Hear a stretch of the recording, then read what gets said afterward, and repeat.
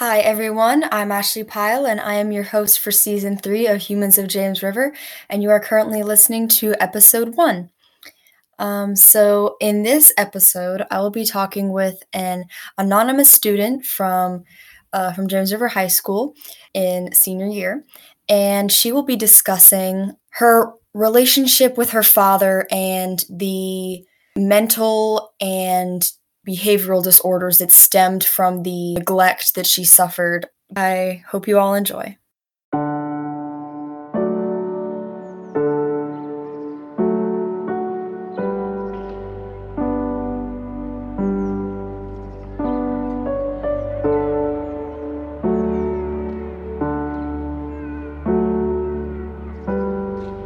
I was really young when my parents got divorced, so I didn't realize, kind of grew up in a household where divorce was so normal that I didn't even think there was a reason for it. I kind of just knew my parents were divorced, and it wasn't until I started getting older that I realized, oh, my dad has some issues, and when I was younger, I never really saw them. I always saw my dad.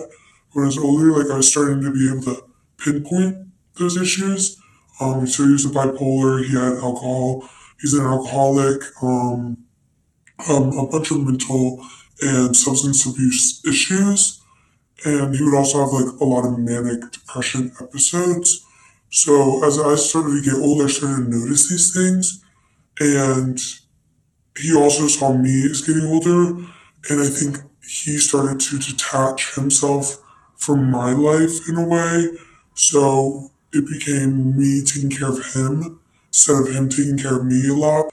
And with that came this kind of leads into my relationship with food, how it stems from I didn't have him taking care of me on the weekends when I would go stay with him. So I would, have to worry about him. He would kind of always just be he would leave or he would be too drunk to take care of me.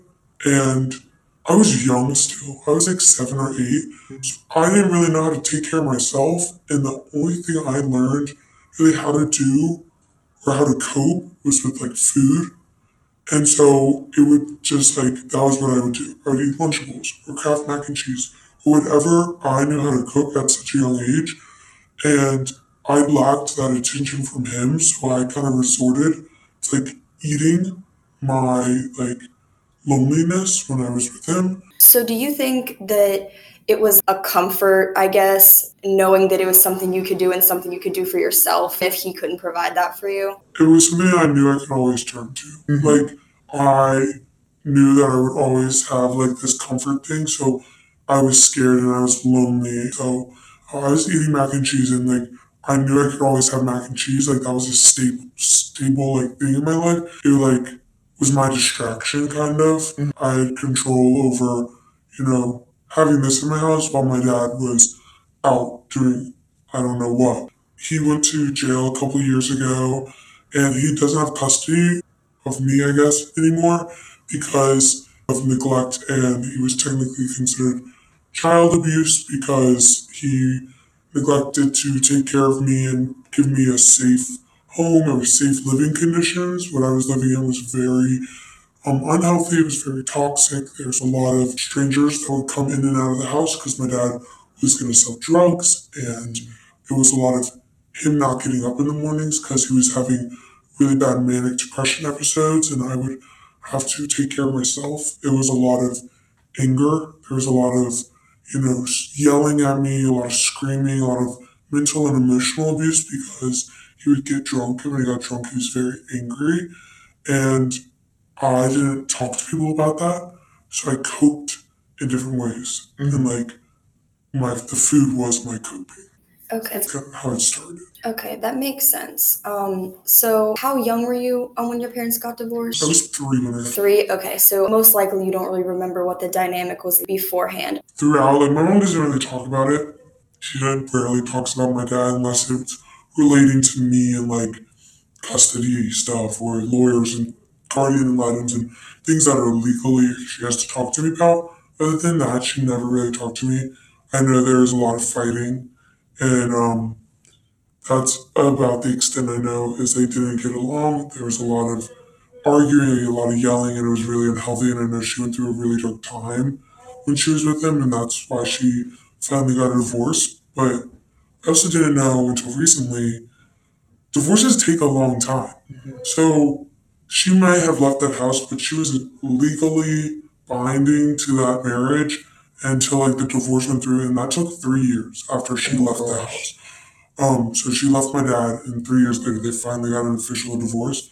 But like I think during that time, like the fact that she was still married to him kind of messed with her, and she went through a really dark, time getting out of that life. And like I had to live with my grandma and her when they were getting their divorce. It's expensive, it's costly, and like she was getting child support from my dad, and my dad supported her sort of, but he also didn't have a stable job. So at the end of the day, she was a single mom for majority of my life for like 5 or 6 years, and I had my dad who was never really supportive in that way. So I think that like throughout took a toll on her. And not having that clean break made things feel a lot messier, I'm sure. Yeah. So I'm assuming you were closer with your mom than with your dad. Yes. Did that have any impact your relationship with your mom? And did you feel like you were able to be honest with your mom about what you were experiencing while you were with your dad? Yeah, my mom had custody of me during the weekdays. And I was also very structured at school during the weekdays. My mom would pack like these great lunches, like healthy lunches, and like it was really stable. Like my mom, I consider her my best friend. Like she like has been there through it all. When I was younger, I just was so naive about my relationship with my dad and the household, that I was growing up in with him.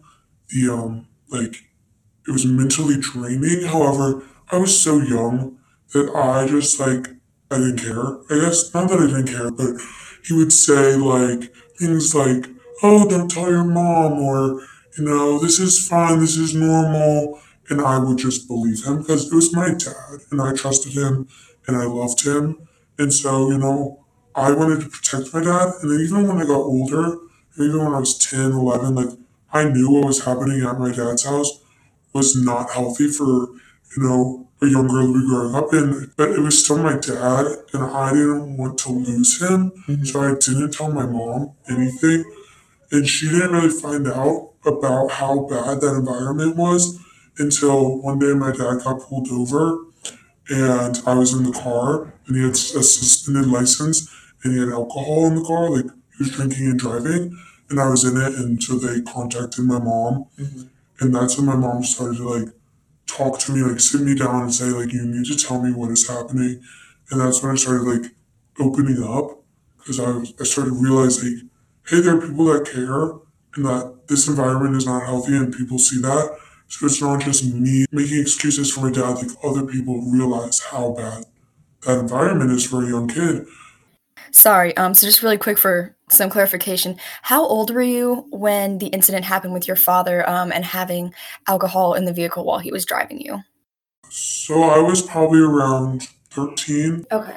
I definitely was 13 because I quit soccer the next year. I remember I was on my way to soccer practice when he got pulled, and it was very traumatic for me because I was 13 years old. My dad was getting pulled over, and there's alcohol in the car, and the first thing he says to me is, "Hide this." And so I'm handed a bottle of beer, so I shoved it under my seat and just like pretended like it wasn't there. And that like sticks with you. And like even though it's such a small thing, it's like I didn't realize how much my life was at risk when I was with my father. Like I knew things he did was unhealthy, but the fact that he was drinking and driving while I was in the car, like he was driving on a suspended license, I had no idea. And like I didn't realize like he was hurting me in ways I didn't even realize. Like he was willing to put my life at risk. That's not okay to put alcohol, put drugs, to put any substance above your own child. And he did, and I just never realized until I kind of got out of that household and realized when I see my friends and their relationships with their dad, it's totally different. And I'm like, why did I think that was okay for so long? So, if you're comfortable, I would like to talk a little bit more about your eating disorders and how they kind of started as a result of all of this abuse that you've been talking about, and about like how your father's long lasting effect on you, even when your life stopped being intertwined with his.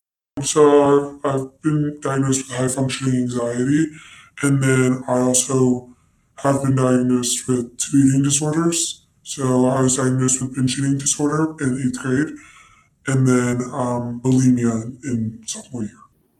And because I recognize that like everyone's journey is different when it comes to an eating disorder, especially, and I was just wondering what your experience was in the transition between the binge eating disorder and bulimia, and kind of how and why you think one eating disorder became another.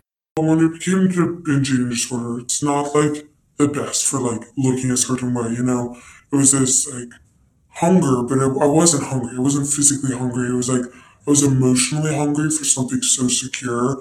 And so I would eat whatever I wanted, whenever I wanted, in like mass amounts, even to the point where I would feel sick. So with binge eating disorder, it was just like, I need something to fill this like boredom. I need something to fill this loneliness. And then I realized as I got into high school, like, hey, I'm eating all this food and I don't look the way I want to. So then I was like, how do I still eat whatever I want and not worry about the weight? So I would purge after. So I would binge and then I would purge. And that was like a fix. Like I could eat all this food. It didn't matter in 30 minutes. Who was the first person that you kind of started opening up about that with? When it comes to the eating disorders, I kind of mentioned to my mom a few times, but my mother has another like she has a very unhealthy relationship with food when it comes to herself. So when I would talk about it, it kind of just, I think, went over her head a little bit. She didn't see anything wrong with, me saying, like, hey, I'm not having a healthy relationship with food. She didn't really, I guess, address it in the way that I think I needed. It wasn't until like I started talking to my doctor about it and my therapist that they were like, this is wrong. My mother kind of just turned a blind eye to it, and I don't blame her for it. I think she just made excuses in her head, like everyone has a negative relationship with food when they're teens. So I think she played it off as something less serious. I wasn't happy. Like I didn't feel good about myself. I didn't feel good in general, like physically, mentally good. So I kind of knew, this is not healthy. My friends do not do this. And then I was also gaining weight. So my pediatrician, I kind of had this idea that I had binge eating disorder. I had researched it. I was like, what is wrong with me? And when I realized it was an eating disorder, I was like, oh, so it's justified.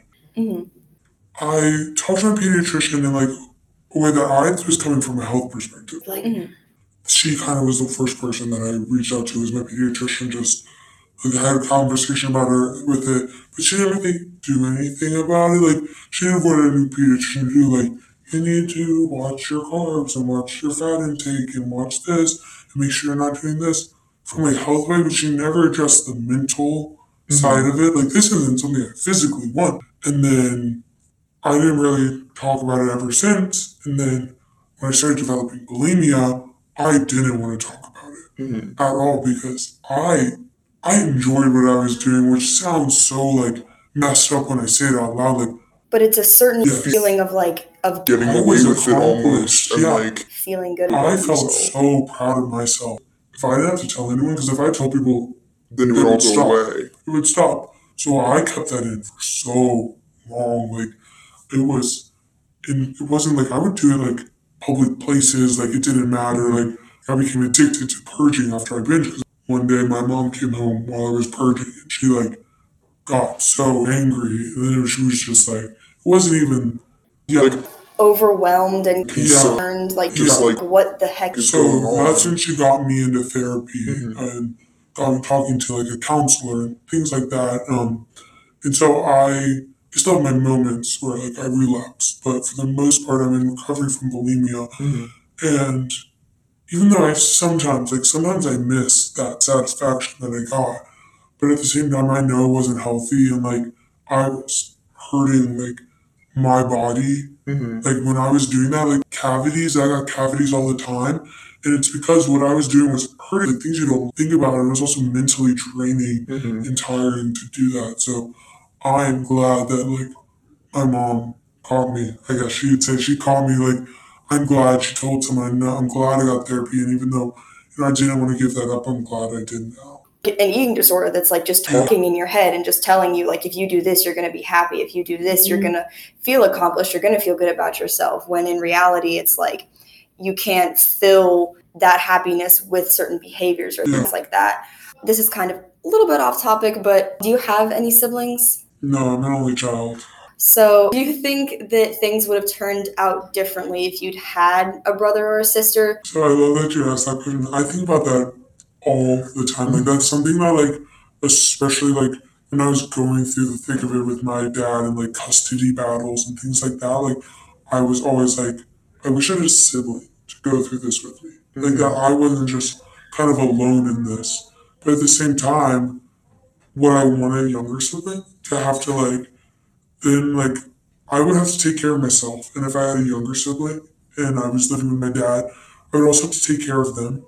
And I'm wondering like would I be willing to do that? If I could barely take care of myself and like mentally handle taking care of myself and then having to take care of a younger sibling. And then at the same time I'm like, what if I had an older sibling? And like I wasn't like that scared lonely little girl at my dad's house. Like I would have someone to like help me through it. And I always like wonder like, would it be better? And then I wonder like, would my sibling have said to my mom earlier than I did? And that my sibling have got me out of that environment because I wasn't getting myself out of it.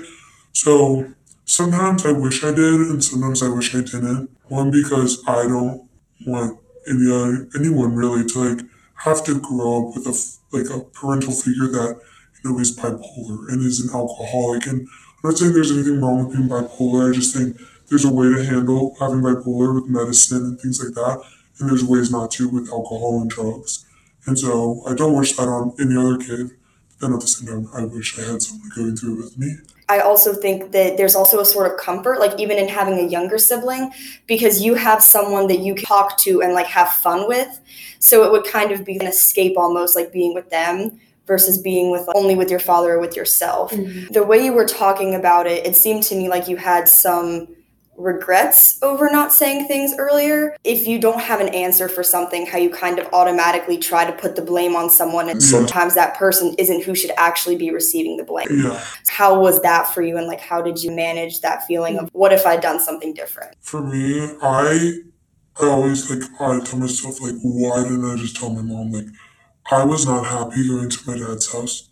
Like I saw that it's not just like this perfect white picket fence family. Like I saw like nobody's perfect. Not every household, not every parent, not every life is perfect. And I kind of saw that. And so it changed my whole perspective on life. And if I had told my mom sooner, I don't know if I would have experienced it or grown up in it and like realized how significant like my story is and like how it's unique to myself. Mm-hmm. So there's that. And then I also do regret sometimes telling my mom all the details because I I still love my dad. Like that's never gonna right. He is my father. And even though, he's been in and out of jail countless times ever since I got out of his like custody, he's still gone, he just hasn't changed. I still love him and I still wonder like if I just hadn't said anything, if I had just would he be like he is or could I have changed him? If I had talked with him and fixed it, would it be different? But it's not your responsibility, especially at such a young age, to try to fix somebody who maybe doesn't want to be fixed. And that's just an added stress. Yeah. It's like, I'm sure that was a lot of pressure. You kind of touched on how like your dad made you who you are today. Like he doesn't define who you are as a person, but it's the experiences he put you through, both the good and the bad, that kind of gave you the perseverance that you have now. So I just wanted to ask like kind of a general question, like what is your opinion on forgiveness? Because some people believe that forgiveness creates a feeling of peace for the victim, but others think that forgiveness can take the justice away because it's like giving a person a sense of reprieve that they don't necessarily deserve because of what they put you through. But like, have you been able to forgive your father, and how has that looked for you if you have? So I'm going to even say no, I haven't forgiven my father. I think maybe personally, myself, I've detached my life from him in all regards. Like, I don't talk to him. I don't communicate with him.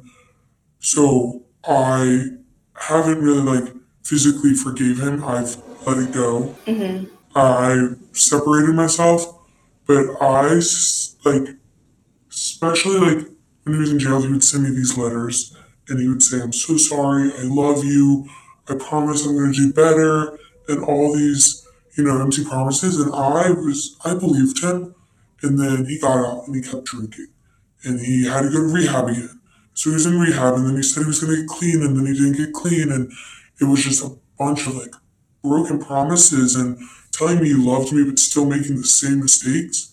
And I was so open to forgiving him, and I still am. But I will not forgive someone until they show me that they've changed to deserve to be forgiven. So the fact that my dad can't stay sober, the fact that he's still drinking, and he's still, you know, not taking his medicine. He is not trying to get better. He is not trying to get help for his mental disorder. Like, he is not doing anything to better himself. He recently quit his job, and the only reason I knew that is because my mom's child support changed. So the fact, and then he just got a ticket in August for drunk in public. So things like that, and hearing things like that about my dad, he is not working to earn my forgiveness. He's not working for change. He's not trying to get better. And until he does, like, I'm not going to be able to forgive someone who has kind of broken promises to me over and over again. Like, you need to justify why you deserve to be forgiven. And he hasn't, and he has not made any action to deserve that. And I'm all for forgiving people. I just think they need to show they want to be forgiven and that they're going to work to get better from whatever mistake they made in the past. No, that makes sense. Especially considering like it's like the old saying, like actions speak louder than words. But like if those words keep falling flat, then like Yeah. they don't have any meaning. And knowing that he still continues the things that he was when you were little, it's kind of like I feel like that a lot of people they express remorse, but they don't act on the remorse. He could have tried harder to make things easier for your mother, who, like you said, is now a single mother, and you. Yeah, to add on to that, like, you would think, like, I kind of like, if I was a parent and I had a kid, like, that child would be my world. And if I lost custody of my child, which I would never do in my whole entire life, lose custody of it. If I have kids, like, lose custody of them. But if I do, I would do everything in my power to gain that back.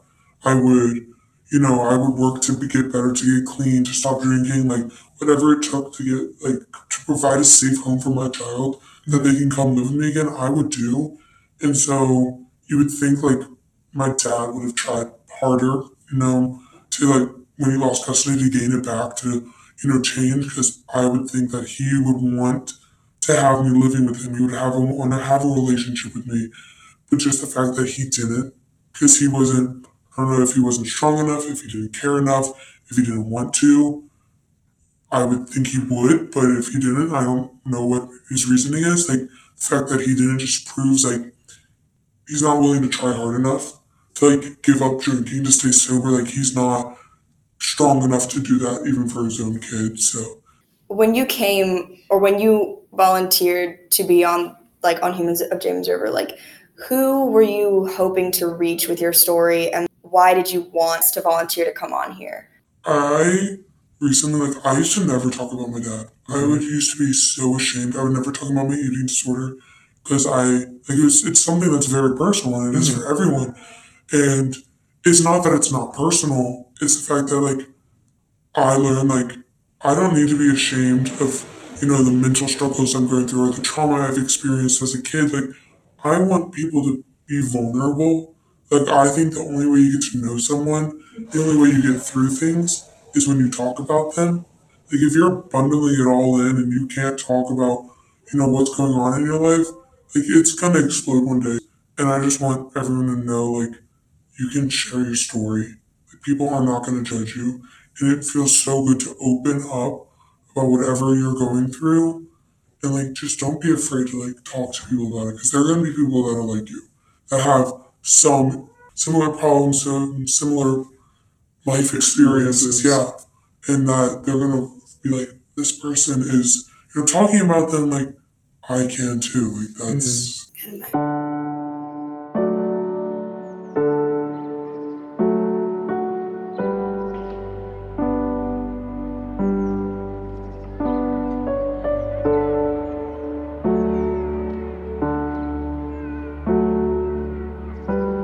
I would just like to express my immense gratitude for my participant this week. I'm so honored that you were willing to come on to Humans of James River and discuss something that was so personal but also so important for people to hear.